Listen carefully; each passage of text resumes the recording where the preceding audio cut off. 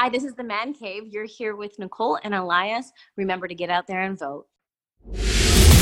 Welcome to another episode of the Man Cave Chronicles. Welcome to the party, pal! You're my boy, Blue! Yo, Adrian!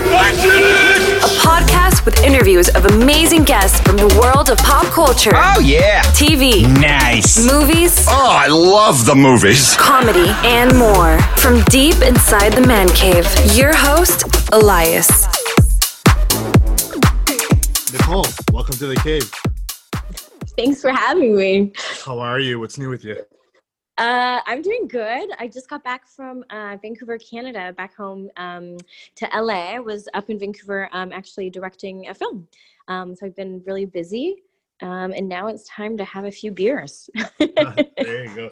How did the whole quarantine treat you? You know what? It was really interesting because I was quarantining here at home in Los Angeles. And then when I flew up to Vancouver, I actually had to quarantine again for 14 days. When you enter Canada, it's actually up to $1 million fine or jail time if you break your quarantine. So I wasn't about breaching my quarantine. So that was a little bit hard because you're in like a hotel room with no balcony. But we've all got to do it. You know, there's a global pandemic going on, and I think we each have, a moral responsibility to fucking squish this thing. Excuse my language. I don't know if I'm allowed to swear. That's okay. So how does it work with the whole hotel thing? You're just in there for 14 days, and then you have to pretty much order takeout every day? Yeah. So you're not allowed to leave. They have assistants who will drop off some stuff. They leave it at the door. You're not allowed to go out, nothing.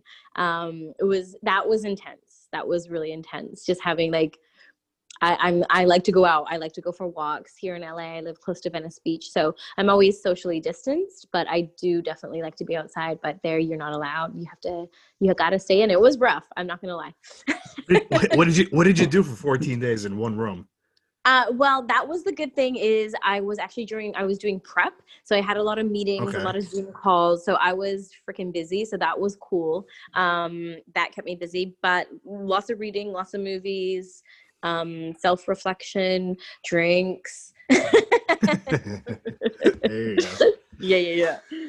So I was doing some research on you. You wear many hats, right? You've been actress, director, producer. You recently became the ambassador for Bite the Bullet. How do you have so much time to accomplish all this? You know, I've been asked this question a lot, and it's so funny because even today I was like, I think I want to start writing. And so at this point, I think when you love what you do and you really enjoy what you're doing, it doesn't really seem like work. You know, I get up in the morning and I have things to do. And those things have to do with my projects that I'm doing or working with FAIR with Bite the Bullet. And it just happens naturally. So it doesn't really feel like I'm busy. Like I feel like I can handle more at this point. I've been told I have a high capacity, and I think it must be some of that, but also I just love what I do. That's awesome. And you could also be a podcaster like we talked about earlier. Yeah. Well, see, I always wanted to do I grew up, the person who raised me for a small amount of time was a truck driver, and I grew up building stock cars and racing. So I'm a hardcore tomboy. So I always thought it would be really cool to have this Black girl talk about these things and how my childhood was so interesting. Everyone thinks that they have the most interesting childhood or they have the most interesting life, but yeah, I don't know. Maybe one day I'll be like you. Yeah, there you go. And the motto of my podcast, of course, is everyone has a story. So let's get to know a little bit more about you. Where are you originally from? Okay. Well, I was born in a place called Prince George, BC. And then I moved before high school to a place called Quesnel. And then around the age 13 to 16, I actually left home on my own. And I went to Vancouver. And I've kind of been on my own ever since then, working towards being an actor, working in the film industry. I always knew what I wanted to do. I knew that I wanted to be an actress. I didn't know that I was going to be doing so many other things, but I think that they're all connected. You know, directing is definitely a different outlet, but it is very symbiotic with acting. They definitely go together. How old were you when you kind of had an idea that this is what you wanted to do? The first time I remember that I was like, yeah, I'm going to be an actor. I was doing a play, a high school play. I was doing Oliver Twist. And it was right when we took our bows. And I was like, I'm like, I like this. Like I had the idea. I was like, I want to be an actor. I think that was the moment where everything kind of solidified for me. Was there any like films or TV shows growing up that you enjoyed and that pushed you more to it also? Oh man, I used to watch like the weirdest shows. I don't know if you've ever seen this. It's so inappropriate, but if you've ever seen the Dukes of Hazzard show. Oh yeah. Yeah. When I was growing up, yeah. Yeah. So I remember like watching that. And then I also, like Labyrinth. I remember also watching a lot of Oprah. There was always, the talk shows were big when I was growing up. And I remember like seeing Oprah and being like, she looks like me. That was different. Like where I grew up, I was the only, and both of my parents at that time were both white. So I remember definitely being influenced by her on the TV. I'm not into being a talk show host, but I do think that she has an amazing capacity for helping the world. And I definitely hope that I can do that through some of my work in some way, shape, or form. When you told your family this is what you want to do, like what was their reaction? They told me to never come back. I don't have a supportive family. I grew up in a very, my childhood was very, what's the word? Interesting and kind of toxic. They've never really supported me. And I've kind of just been on my own, like I said, from a young age. So when I was like, okay, I'm going, this is what I want to do. They just said, if you leave, make sure you don't come back. Wow. It's fucked up. Excuse my language. I don't know if we're allowed to swear, but in a way I'm thankful for being pushed out of the nest, so to speak, in that way, because it made me really strong and it made me have to survive. I had no choice. I had to make sure things worked, Yeah. Yeah. In a way, I mean, like, as much as the situation was not good, I mean, it made you who you are today and made you Exactly. push for your goals pretty much. Exactly. And that's how I look at it. I think that there's always, you can always look at things two ways and you don't always see that right away. Like if you would have asked me that question, like 5 years ago, I definitely probably would have had a different response, but I do agree with that. I do think that it does, your experiences shape you, and you can either feel sorry for yourself or you can get wiser and smarter and do something about it. Wow. How did you get your start in the industry? What was the first thing you did? One of the very first things I did was this show called Edgemont Road. And it's really funny because I was very young and I walked into Deborah Harry, not the singer, she was an agent. She had the same name, and I needed an agent to start auditioning. And I just sat across, very young girl, and I was like, if you don't sign me, you're never going to buy your first house. She just looked at me, and I know she must have been like laughing on the inside, like, okay, little girl. But she pushed a contract across and started repping me. And then I think within 2 or 3 weeks, we booked that TV series, which was very lucky. I think I just got lucky. There's luck in being at the right place at the right time. And I think somehow it just happened. I'm very grateful for that and for her. Yeah. I mentioned earlier, you've done directing, producing, and acting. Like, what was like your goal? Was acting your first goal, or was it like the other ones and somehow you fell into acting first? No, acting was definitely my goal, and it still is. Like, I've always loved acting, and I focus definitely on acting. But I think that as artists, sometimes you have the yearning to keep creating, to keep doing things, to keep getting out there, to keep, creating these projects. And so when I was in New York, I actually started directing, and my boss out there, Steve and Guy from Real Art, they're like, hey, you're kind of good at this. And I was like, really? Like, really? And they're like, yeah. And I had directed a little bit before them, but they really took the first shot on me, chance on me as a director. And then they brought the company out to Los Angeles, and I continued working with Steve here. And then I started pitching, and then I was able to get this film that I just finished, which is a feature film, which was pretty cool. So I credit a lot to Real Arc, to Steve and Guy, and that team for teaching me what I know technically, and for my directing, and for really being my champion, for kind of like pushing me into that and saying, hey, you can do this. That's awesome. It's awesome. So in 2019, you had a role in a Score to Settle. How huge was that for your career? Oh man, that was an amazing part to play. I loved working with Nicolas Cage. It was absolutely amazing. I think that it was a really interesting moment because that part was actually written for a man. And when I auditioned for it, the casting director was like, hey, Nicole, like, thanks so much for your audition. Great audition, but it's written for a man. So just thank you, but no thank you, basically. I was like, okay, no problem. And then I got a call and they're like, hey, would you mind reading again? We just kind of want to see like what else you can do. And I was like, okay, cool. And then they're like, can you come in for the callbacks? It's written for me and you're definitely not going to get the part, but we'd love the director and producer to see what you're doing with the part. I said, sure, absolutely.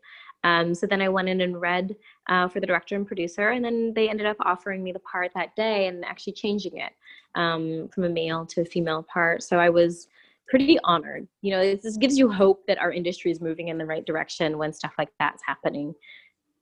Oh wow! So when they changed the part, how long did it take them to like get everything ready, like in the script?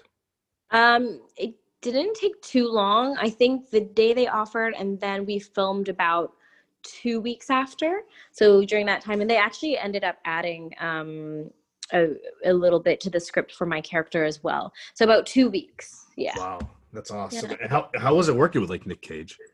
Oh, he's awesome. He's awesome. He's such a bro. He's method as well, and I work in a method way. And he was so nice. He was so kind. He's like, good job, kid, at the end of it, and loved hanging out with him.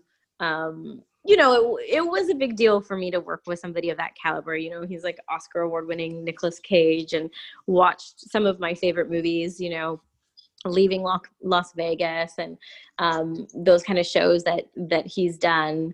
I just love him. So it was an honor to work with him. Like, honestly, you hear those stories where people, they say that, and that was just truly, it really was, it was freaking awesome working with him. Did he give you any pointers about your career? Like what to do? No, because we both work in a method way. So and I play, my first line to him when he comes in, he looks at me and he's like, so you running things now? And my line to him is, why you asking? Because I don't got a dick. So it's like one of those things where my character was actually intimidating him, and kind of, I was running shit and he had to listen. And he did. And I just tried to stay really in that. I'm not tall. I'm 5 foot, look like little Cabbage Patch doll. So, he's very tall. So I just wanted to maintain that intensity while we were shooting. So there was no pointers, but at the end he did give me a nod and say, good job, kid, and nice working with you. And it was nice. We were shooting in wine country, so I bought him a bottle of wine and just said thank you. I'll never forget that. Yeah, it was cool. So I read online that you've done some stunt work also. It's so funny. Yeah, that was I think that was Percy Jackson. That was a minute ago. That I haven't seen that scene. We had these machetes. We were like running and jumping out of this moving van, and we were like chopping these tomato bushes. I haven't actually seen that episode, but yeah, that was a cool night. I loved doing that. It was cool. Would you ever do more stunts? Oh, hell yeah. I fought like MMA for a while. I used to be really overweight. Like, I was really, really overweight. And then I got into bikini competing. So I freaking dig it. I've always wanted to do like a part where I get to box or I get to fight, like something like that for sure. Or like something like Baby Driver, where you get to drive the getaway car, those kinds of things. Yeah. So I definitely hope that I get to do more stuff like that, because I love it. Is there like one stunt that you're like, you know what, I don't want to do that? Or would you try anything?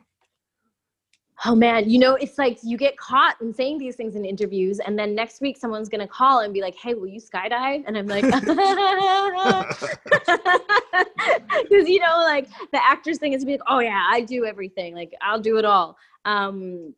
What wouldn't I do? Okay, well, first of all, I think if trained properly with the right stunt coordinator and safety team, I think I would be up for anything.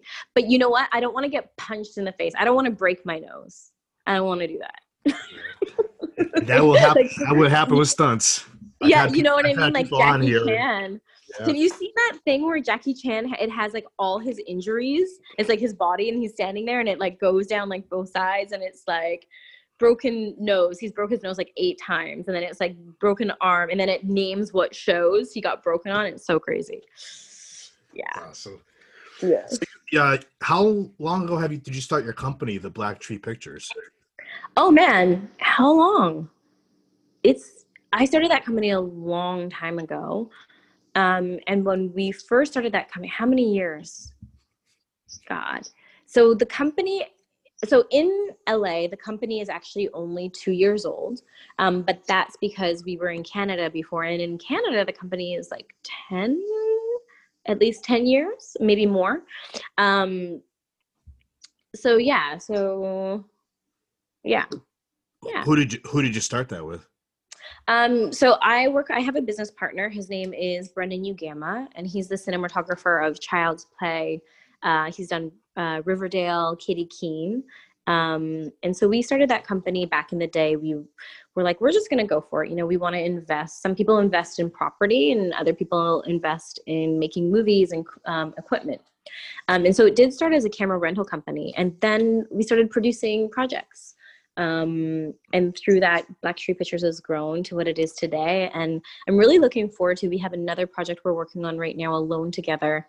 And a few other things. I want to start pitching and doing bigger things. I'm not sure I'm ready to move into full-time producing, but definitely when I'm acting in projects, it inspires me. And I always want to tell different stories that mean something to me. So I think I'll always produce with Black Tree Pictures and the team. Yeah. That's awesome. Like, so what's your goal with the company? To like try to produce and like put it on like on Netflix or something like that, or wherever you can? Well, I mean, the company is already doing what it's doing. We have, you know, our Alexa Minis, our Reds, our equipment. We have some stuff that's out in New York. We have some equipment in Los Angeles, and we have equipment that's on Riverdale in Vancouver. And then, of course, we produced a couple films with Neil LaBute, some music videos. So it's really like a service company for me, that when projects come up that I haven't pitched to Netflix or haven't been picked up by bigger producers, that I can still go ahead and produce those projects with my own company. So I think I'll keep doing that. You know, like it's always good to, you know, it's such a cheesy saying, but like don't put all your eggs in one basket. And Black Tree Pictures is kind of that for me, because no matter what happens, I can still produce my own projects through it. And I'm always open to co-pros as well. That's right. So I mentioned earlier about you're the ambassador of Bite the Bullets. How did you become the ambassador of that? And tell us about that. So Bite the Bullets is so special to my heart. My good friend Farah started Bite the Bullet Stories. And we started talking, and I actually reached out to her and I was like, I want to do something that we can start now, that we can help raise people's voices, but that we can also continue to do that, so that it's not something that just happens and then the movement, you know, quiets down a little bit and then we're not doing anything. I wanted to have something that had longevity to it. And so Bite the Bullet was so gracious and brought me on as an ambassador. And I'm very proud to do that work and to help people have a platform to share their stories and to raise their voices, because I think it's important. I think individual stories have to be shared so that there can be changes that happen in the world. You know, everybody's story is unique. And we have to hear those stories to be able to learn and hopefully make the world a better place the best we can. I know I saw their thing on Instagram. And they have like articles and videos too, right? Yeah. So with Bite the Bullet, If anyone's interested that's listening, if you have a story that you want to share or you know of somebody, you guys can reach out to us on Instagram. And we have a few different ways. And then what happens once we talk to the person and they decide they want to share their story, we send them a press kit. And then there's a few different ways you can share your story. So we do have a writer that can help you write out your story, or if you feel comfortable, we also have a video component where people can share their story through video as well. How many stories do you think you get a week? Oh man. So as an ambassador, I'm not privy to all of the information. A lot of the stories come to Farah, but for Black Lives Matter, getting like two to four stories depending on what's happening, and then we pass those over to the production team at Bite the Bullet, and they go through them and process them. It's pretty amazing when people decide to bite the bullet and share their story. What is shared, it's very unique. Yeah, I love the tagline, "Bite the Bullet." Yeah, I love that too. Yeah. So what happens is, when people decide to share, Farah actually sends them a bullet, and they get to bite it when they share their story. So I think it's I like it too. I'm a huge supporter, and I love Bite the Bullet. I think they're doing amazing things. I'm very proud to be a part of that organization. Yeah, I did see the picture of you on your Instagram with the bullet. Yeah. That's awesome. Yeah. So like throughout your career and everything, I love asking this question to people that act. What do you enjoy more, self-tape or auditioning live? It depends on the audition. So I love people, and I love interacting, but of course right now with COVID, that's not safe. And then I also love being lazy. Like sometimes you get an audition and you kind of want to just eat your cereal, take your time, and like do those 5 takes before you like get it down, and then, do that. So I think sometimes with the bigger auditions, I love to go in and like meet the team, and it's always good to, connect. And then other ones where I just want to like bang it out and just get it done quick, I love doing those ones at home. So a little bit of both. I'm one of those people. When you do the live ones, what's your routine? Is there something like you do before you go in there? Like some people I've talked to, they're like, oh, I take a nap, or other people like, I have to go for a run just to make myself feel better. Like, is there something that you do? Oh, like before the audition, people do that? Yeah. Wow, crazy. Yeah. Huh. I listen to music. I tend not to socialize too much. Like I'm always polite, and those, it's an interview. You're going in for an interview, and I think sometimes people forget that. I check my teeth. I like to hang out in the bathroom. I feel like it's like a safe place. Nobody has an ego when they're going to the ladies' room or the gentleman's room or the washroom. You know what I mean? Like like it's a safe space, and I just like to be there really early. Like for me, being late is super stressful. I have like a thing about that, so I tend to get there a little bit early and just hang out. What past projects do you think had the biggest impact on you? Black Chicks. Black Chicks is a film that I actually produced through Black Tree Pictures with an amazing writer, Neil LaBute. He's an amazing writer, and I think that project is the project that I'm most proud of that I've made, and I feel like it actually is a project we put in the world that I hope will help people. That's awesome.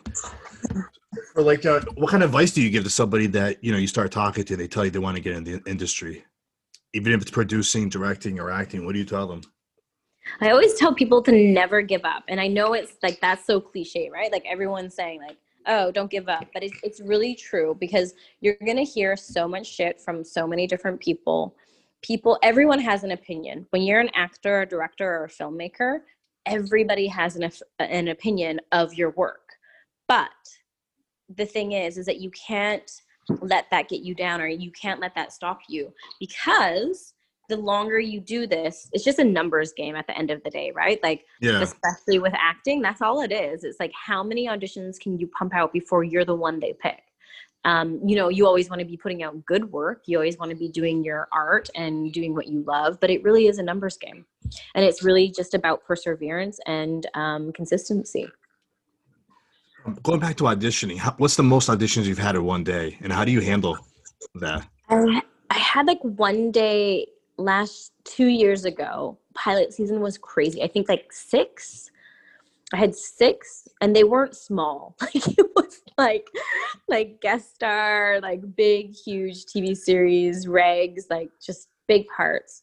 And in that situation, you just do what you can. In LA, it's really cool. You don't have to be. I'm reluctant to say this, but I'm not always 100% like off book. You can have your pages there, and it's more important that your acting is solid and that you're in the character, so there's a few tools that you use when you have to pump them out. And of course you always have your agents and your managers there letting casting know, and Yeah. sometimes casting can move a few around for you. And they're pretty understanding, like they're feeling the hustle too around that time. It's not like you're the only one that has that many coming in. We're all in it as an industry at that time. So people are usually pretty helpful and help you get through it for sure. You have a dream role you want to play someday? Oh yeah, absolutely. I actually I don't even know if I'm allowed to say this.